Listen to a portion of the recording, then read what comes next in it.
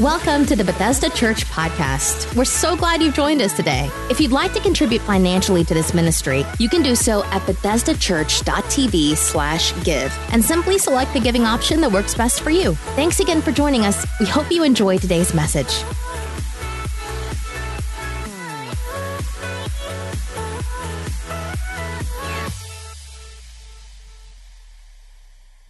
All right, how many are ready for week one of ATM? Man, I'm excited about the message today. Excited that you're here.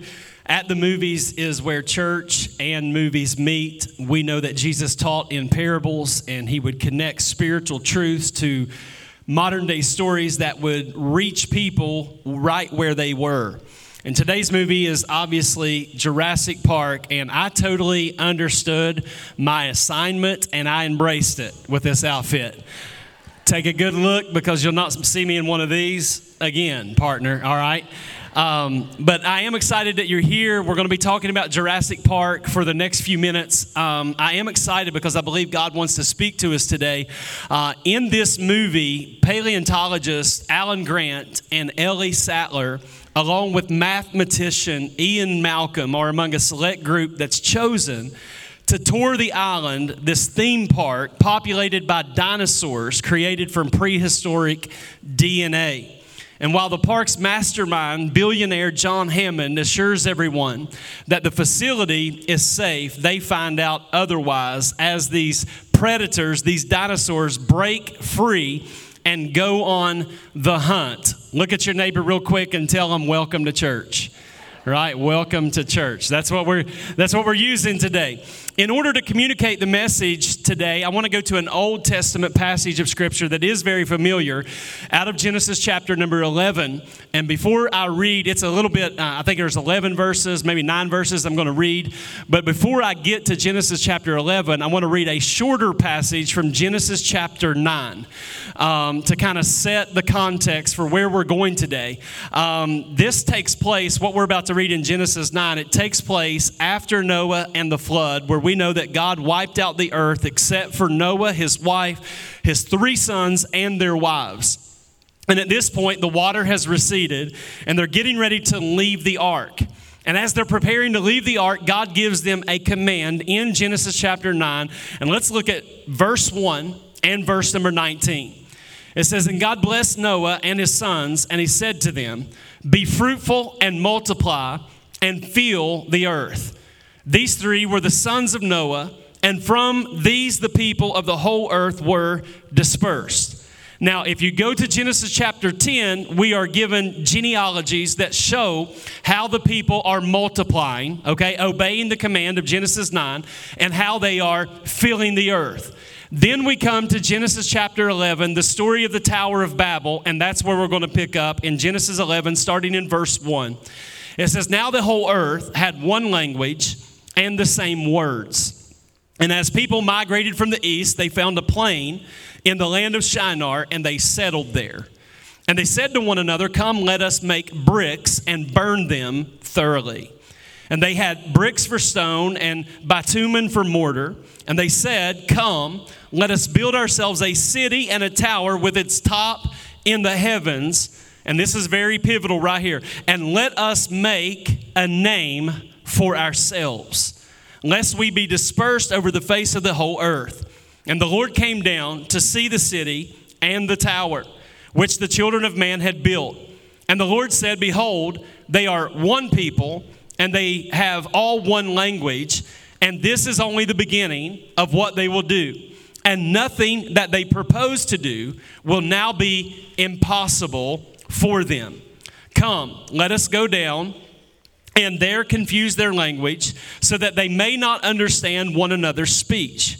So the Lord dispersed them from there over the face of all the earth, And because there the Lord confused the language of all the earth, and from there the Lord dispersed them over the face of all the earth. Now, that's a mouthful, a lot of scripture, but it's an interesting story. Most of us read this, studied this, maybe drew pictures of this tower when we were in Sunday school or in children's church. We heard about it, and maybe you imagined this tower touching earth, but also touching heaven.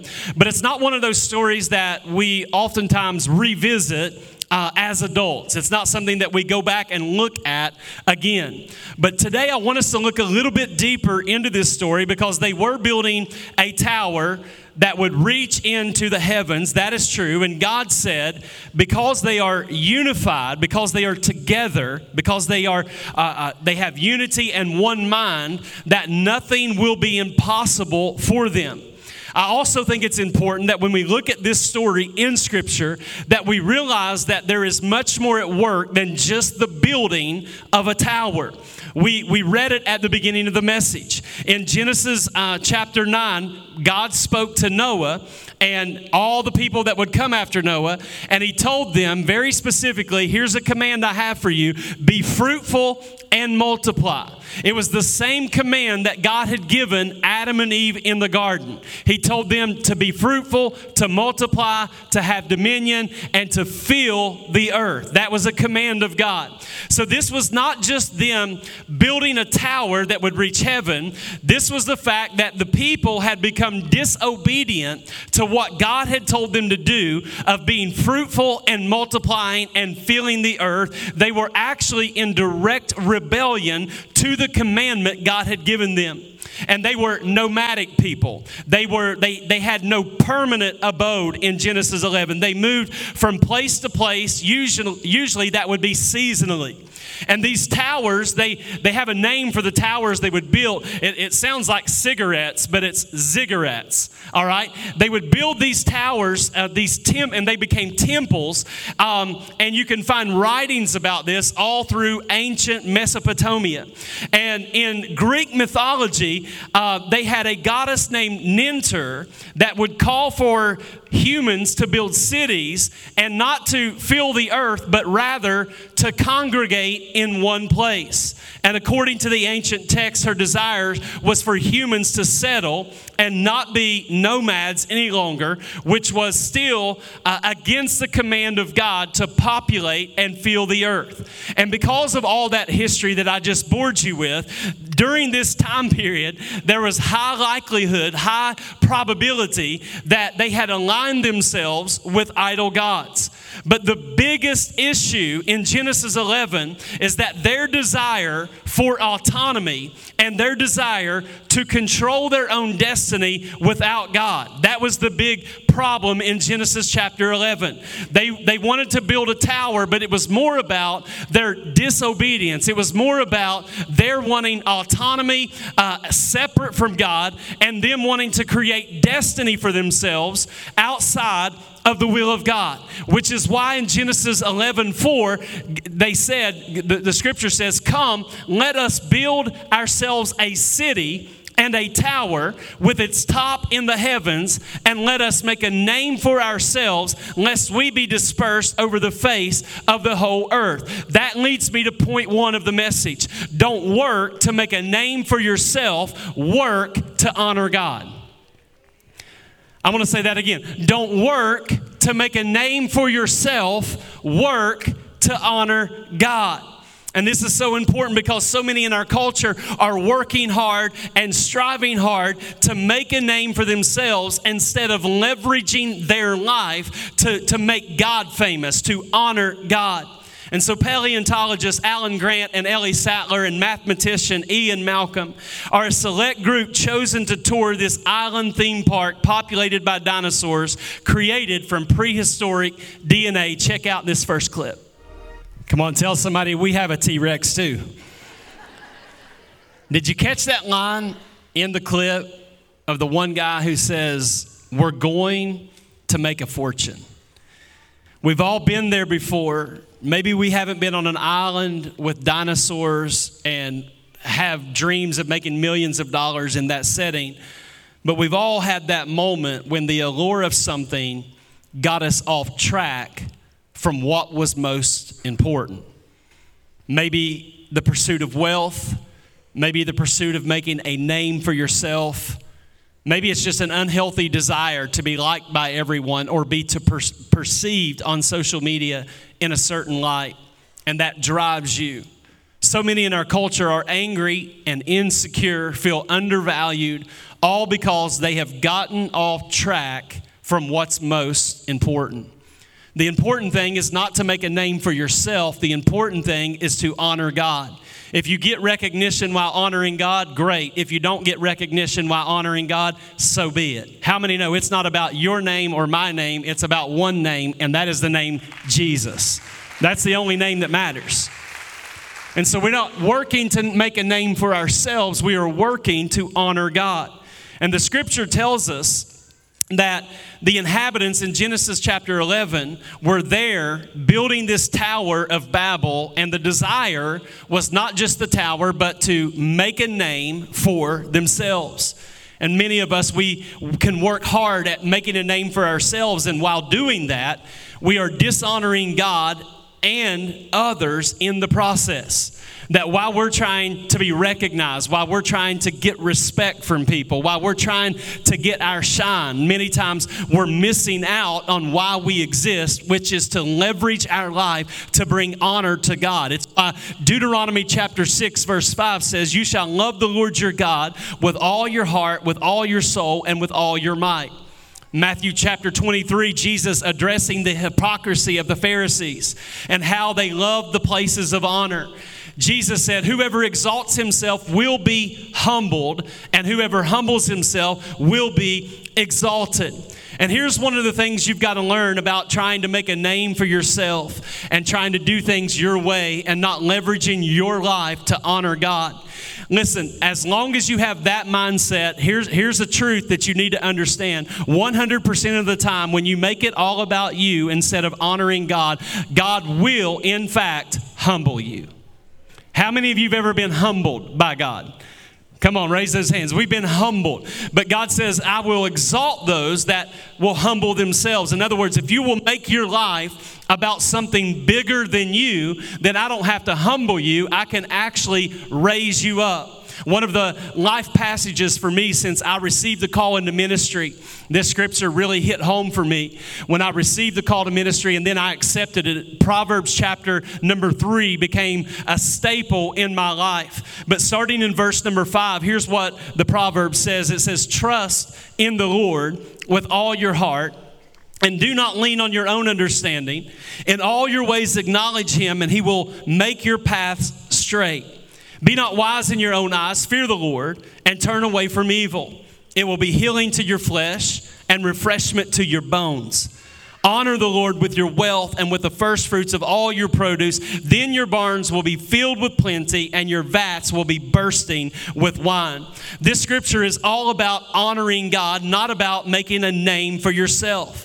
If I trust God and acknowledge God, in other words, live my life not to make a name for myself, but rather to make him famous and honor him in all that I do, what happens when I do that is my path becomes straight. It becomes healing to my flesh. It refreshes my bones. My life becomes blessed. And some of us, our life is a lot of things, but it would not be described as our paths are straight or healing for our flesh or refreshment to our bones, but we got crooked paths and we are frustrated, all because we are not acknowledging God in all that we do. As long as you live life for yourself without acknowledging God, you are going to live frustrated. Have you ever thought about the times in your life when you were overwhelmed? That a lot of times the reason we are overwhelmed and filled with stress and anxiety is because we are not acknowledging God. Have you ever thought about the fact that the lack of peace in your life or the lack of fulfillment in your life, it could be the result of you doing your own thing instead of doing God's thing? That when we do God's thing, the direct result of doing God's thing is peace and fulfillment. I said this at Freedom Night a couple of weeks ago because we live in a culture where everyone wants to be happy. I want to be happy. I'm going to do this because it makes me happy. I'm in the pursuit of happiness. And I get where people are coming from, but God is not so interested in your happiness as he is your holiness. Oh, 9 o'clock was shouting right here. Y'all didn't get enough popcorn. But a lot of times we're in pursuit of happiness thinking that is the end-all, be-all, and we somehow have bought into the lie of the enemy that our happiness and God's holiness are at odds. But I have learned that my happiness and God's holiness are not at odds. The truth is, when I'm obedient to God and I live my life for him, happiness is a result of doing what God has called me to do. Joy is a result of obeying what the Word of God tells me to do. That fulfillment comes when I'm acknowledging God in all of my ways. Joy comes when I acknowledge God in all my ways. And fulfillment comes when I acknowledge God in all my ways. But we spend all of our time doing our own thing, and the result is lack of peace, lack of joy, and a lack of fulfillment. All because we're pursuing our own thing instead of God's thing. Scripture's clear that straight paths come in our direction when we acknowledge him, when we trust him, that we find healing and refreshment. In the movie, Dr. Ian Malcolm is a mathematician who specialized in what is known as chaos theory, and he predicted through his theory that the island will quickly proceed to behave in unpredictable fashion, and that it was an accident waiting to happen. And he is less than enthused as he sees the danger of bringing dinosaurs back to life. That last line is so powerful. I love what he said there. He said that your scientists were so preoccupied with whether they could, they didn't stop to think if they should. And so many times we are presented with decisions to make of, we can do it, but should we do it? I can do this is one thing, but should I do this is another thing. In our culture, I think people can do a lot of things. I just don't think that most people stop to ask, should I do this? And the reason this is important is because stopping to ask, should I do this, is actually an opportunity to acknowledge God with what you're about to do. And I think for many of us, it's just easier to skip that step in the process because we have a mentality that says it's easier to ask for forgiveness than it is permission. And that may be true, but what I have found is wisdom don't always have to be the result of bad decisions, and we learn from bad decisions. Wisdom can actually be found on the front side if we'll stop long enough to acknowledge God before we make a decision. That we can discover wisdom on the front side. It's no different with us. Some people ask, can I do this, Pastor? They'll come to me, can I do this and still serve God? Can I do this, Pastor, and still be in relationship with God? And I sometimes I just quickly say, that's the wrong question. Because after you've walked with Jesus for a little while, we move from can I do this and still be right with God to should I do this? Is it wise to do this? Does God want me to do this? How many know we would save ourselves a lot of heartache if we asked on the front end, is this wise? Is this appropriate? Is this something God wants me to do? That's what trusting God and acknowledging God in all of our ways looks like. It looks like asking the tough questions on the front side.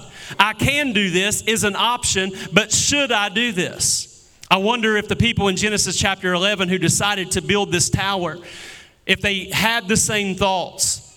I wonder what got them to the point where they decided, this is something we have the skill set to do, so let's do it. Even though it's in opposition to God's command for our people. And I want to help somebody today because just because you have the skill set to do something doesn't mean that is what you should be doing.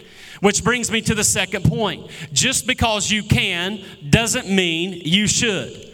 That's what wisdom looks like. Just because I can do something doesn't mean that I should do something. Problems arise when we see our decisions as separate from our relationship with God. And we think that a particular decision is too small to have impact on our life. But if we want to honor God with our lives, we must first honor God with our decisions. Not thinking through how little decisions can have impact. Because for some people, their life is a wreck because of just one drink. Some people, their life is a wreck because of just one private Facebook message.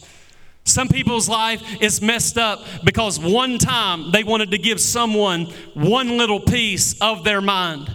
That small decisions can have major impact. It can have eternal impact. And as Christians, we are covered. Our actions are covered by the cross. We get that we have forgiveness of our sins. Not only the past sins, but if we mess up in the future, we know that God has paid the price through the sacrifice of Jesus, and we thank God for that. We celebrate that. But here's the thing we got to understand. Grace is not an excuse to do the wrong thing. Grace is a reason to do the right thing, because grace is not just about it covering what you did wrong. Grace is empowering you to do what is right. If you believe that, can you give Jesus a hand clap? If you believe grace empowers you to make better decisions. Everybody wants grace when they mess up, and I get it. I want grace when I mess up, but I also want grace that empowers me to make the right decisions and understand that my decisions have eternal impact. The Apostle Paul had to address a similar mindset in the Corinthian church because they had adopted this idea in the Greek culture that if your body wants it, it's okay. And this was in connection to sexuality, to idols, and various other things, that if your body wants it, that it's okay. And the Apostle Paul had to address this mindset that had infiltrated the church. And in 1 Corinthians chapter 6, verse 12, he says, all things are lawful for me, but not all things are helpful. All things are lawful for me, but I will not be dominated by anything. The Message translation says this beautifully. It says, just because something is technically legal doesn't mean that it's spiritually appropriate. I need to say that again. Just because something is technically legal doesn't mean that it's spiritually appropriate. If I went around doing whatever I thought I could get by with, I would be a slave to my whims. And this describes a whole generation of people that think because I have this desire, it's okay. And what happens in return is that they become a slave to their own whims, a slave to their own desires. Paul said in 1 Corinthians 10:23, he said, all things are lawful, but not all things are helpful. All things are lawful, but not all things build up. There is grace, and we thank God for grace. But we also need to talk about truth, because God's best for us is found on the other side of every decision. If we'll acknowledge Him, if we'll trust Him, whether that decision is big or small, what is right for someone else is not always right for us. We have to understand that. And when you're making decisions, I want to give you a barometer as you make decisions, some questions that you might want to ask yourself as you're about to make a decision. Number one, is there a specific command for or against it in the Bible? If you're about to do something and you're not sure, how many know that we got to get back to whatever the Bible says, that's what we're standing on? If the Bible says it's wrong, we're going to say it's wrong. If the Bible says it's okay, then we're going to say it's okay. I think we would remove a lot of the confusion and the chaos, especially in the church, if we would just get back to building our life on Jesus and His Word, and whatever the Scripture says, that's what we're standing on.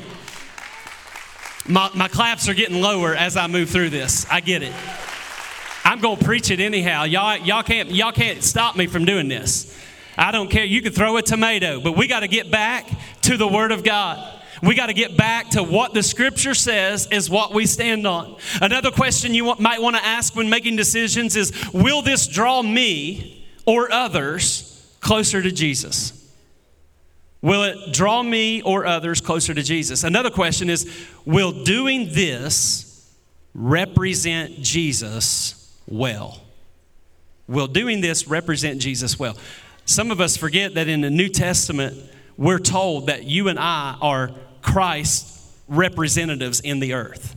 That we represent Christ in everything we do and everything we say. We are to represent Him. Now, let me go ahead and bust this balloon real quick. I do understand that a lot of Christians do not represent Christ well. I get that. But just because another Christian misrepresents Jesus does not give you the license to also misrepresent him. At the end of the day, you're not serving the Christian who is misrepresenting Christ. So many people their thinking is so warped. They're not doing the right thing, and they seem to be getting by with it. So I should be able to do that. Well, are you serving that person who's misrepresenting Christ, or are you serving Christ and representing him well?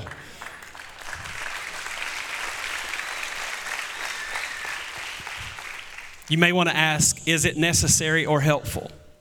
The Bible is God's word, but it's not a magic 8 ball, which means that rules might make decisions easier, but they don't cultivate intimacy or longing for Christ. The more we seek God in all that we do, the more we begin to think just like he thinks, and the easier it is to do the will of God and to make better decisions. As we get back to this movie, while the park's mastermind, billionaire John Hammond, he assures everyone that the facility is safe, they find out otherwise due to an industrial sabotage. Check this out. Little disclaimer, there were no children hurt in the making of this movie. And another small step, don't shine a flashlight in T-Rex's face. All right? Couple things in closing. I'm going to ask the worship team to come because I'm going to close it out, but I got a few points I want to give you here. Dr. Hammond in this movie has consequences for his actions. And the consequences for him is that he puts his grandchildren and his colleagues in grave danger. In Genesis chapter 11, those who decided to settle down and disobey God and filling the earth and multiplying, but to settle down and build a tower, it had drastic consequences for all of us, different languages all over the world. And this leads me to point number 3. Disobedience will always have unintended consequences. Disobedience will always have unintended consequences. Now, hopefully it won't equal man-eating dinosaurs running around the planet. But when we do not acknowledge God and use wisdom in our decision-making, we oftentimes have to eat the fruit of wrong decisions. And when we have to eat the fruit of wrong decisions, life tastes bitter. It doesn't just leave a bad taste in your mouth, it leaves a bad taste in your life. And a lot of people who are eating the fruit of bad decisions where they have failed to acknowledge God or trust God and life has gotten bitter, many of those same people then get mad at God for the bitter fruit that they are eating. But here's a big boy truth. You're going to have to put your big boy pants on, your big girl pants, and get this. Why are we mad at God for the bitter fruit that we're eating when it could have been prevented by being obedient on the front side?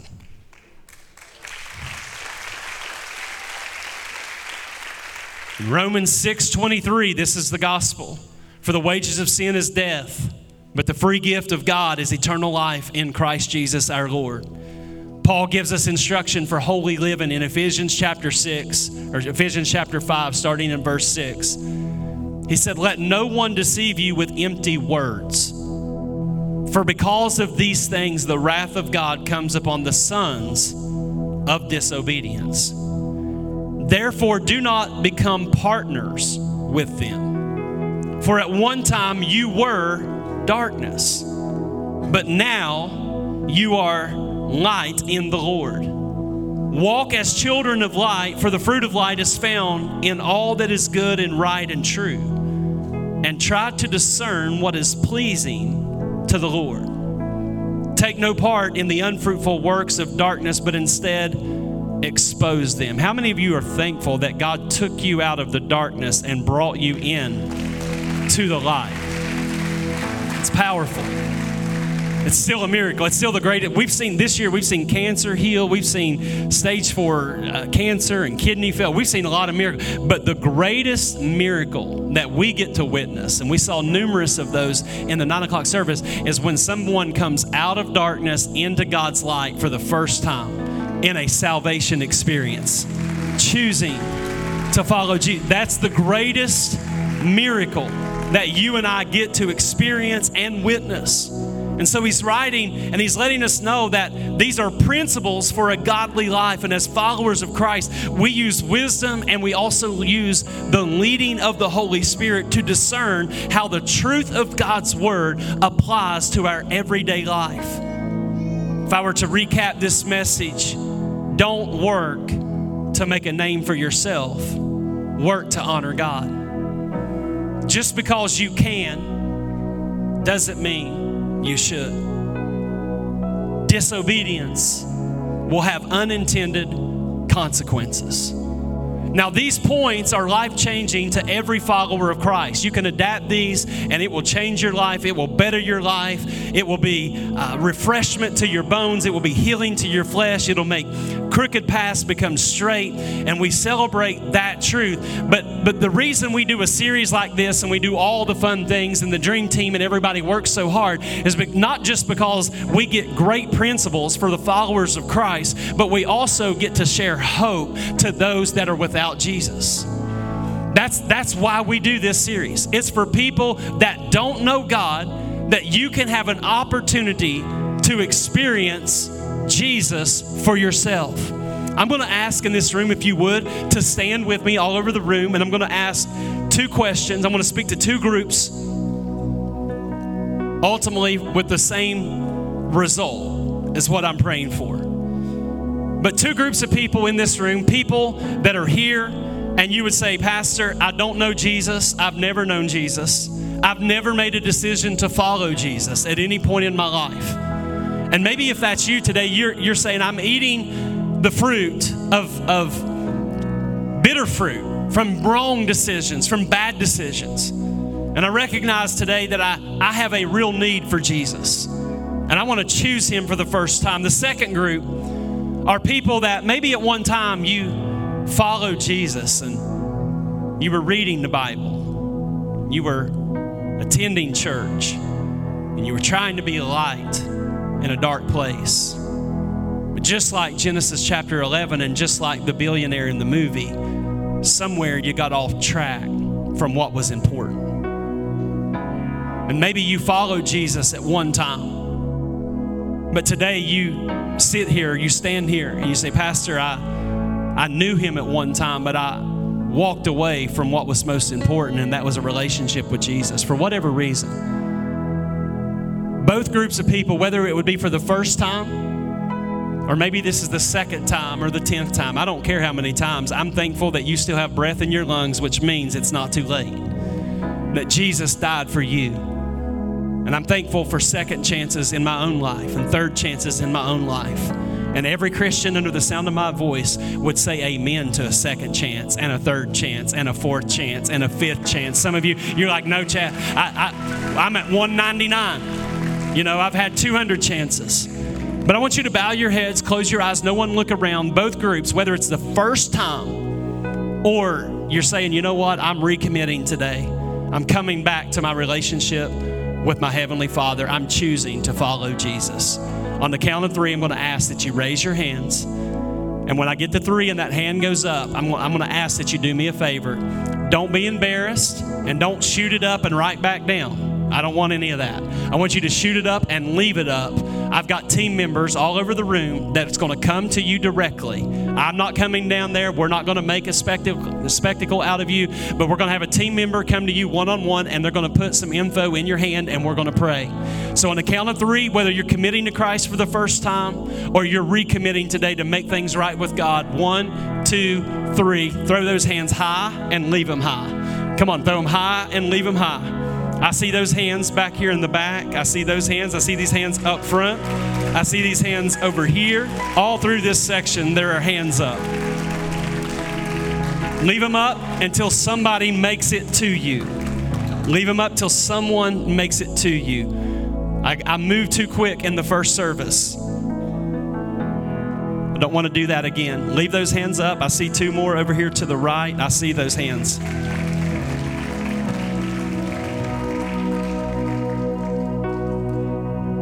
At least 12 hands are up. I do know that. At least 12. Maybe more.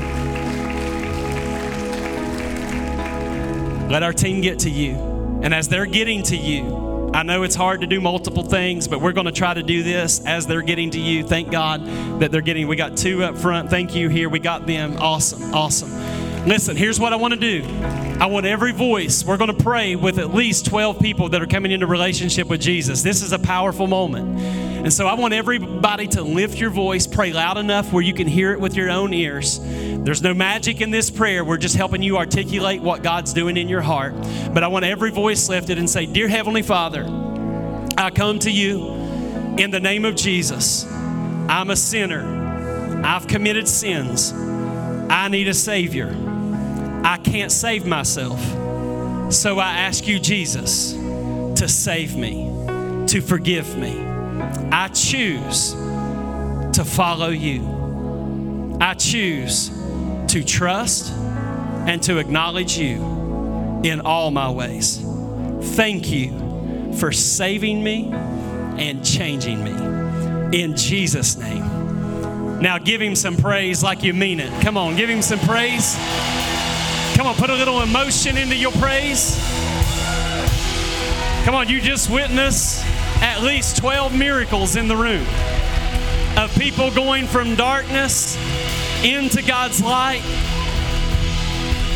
We're going to celebrate with one more song. And I'm going to ask all my prayer team, every prayer team member in the building, because we're going to open up these altars. Listen, we're thankful that you're saved, but we also know that you may have a need. You may be sick in body. There may be somebody you want to pray with or pray for.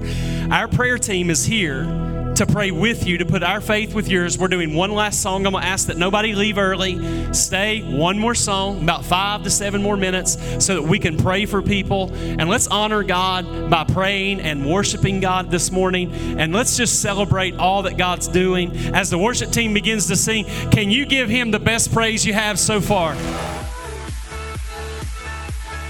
Thanks for listening to this week's message from Bethesda Church. We hope you'll stay connected by following us online. You can find us on Facebook, Twitter, Instagram, and our website, BethesdaChurch.tv. Thank you for joining us and have a great day.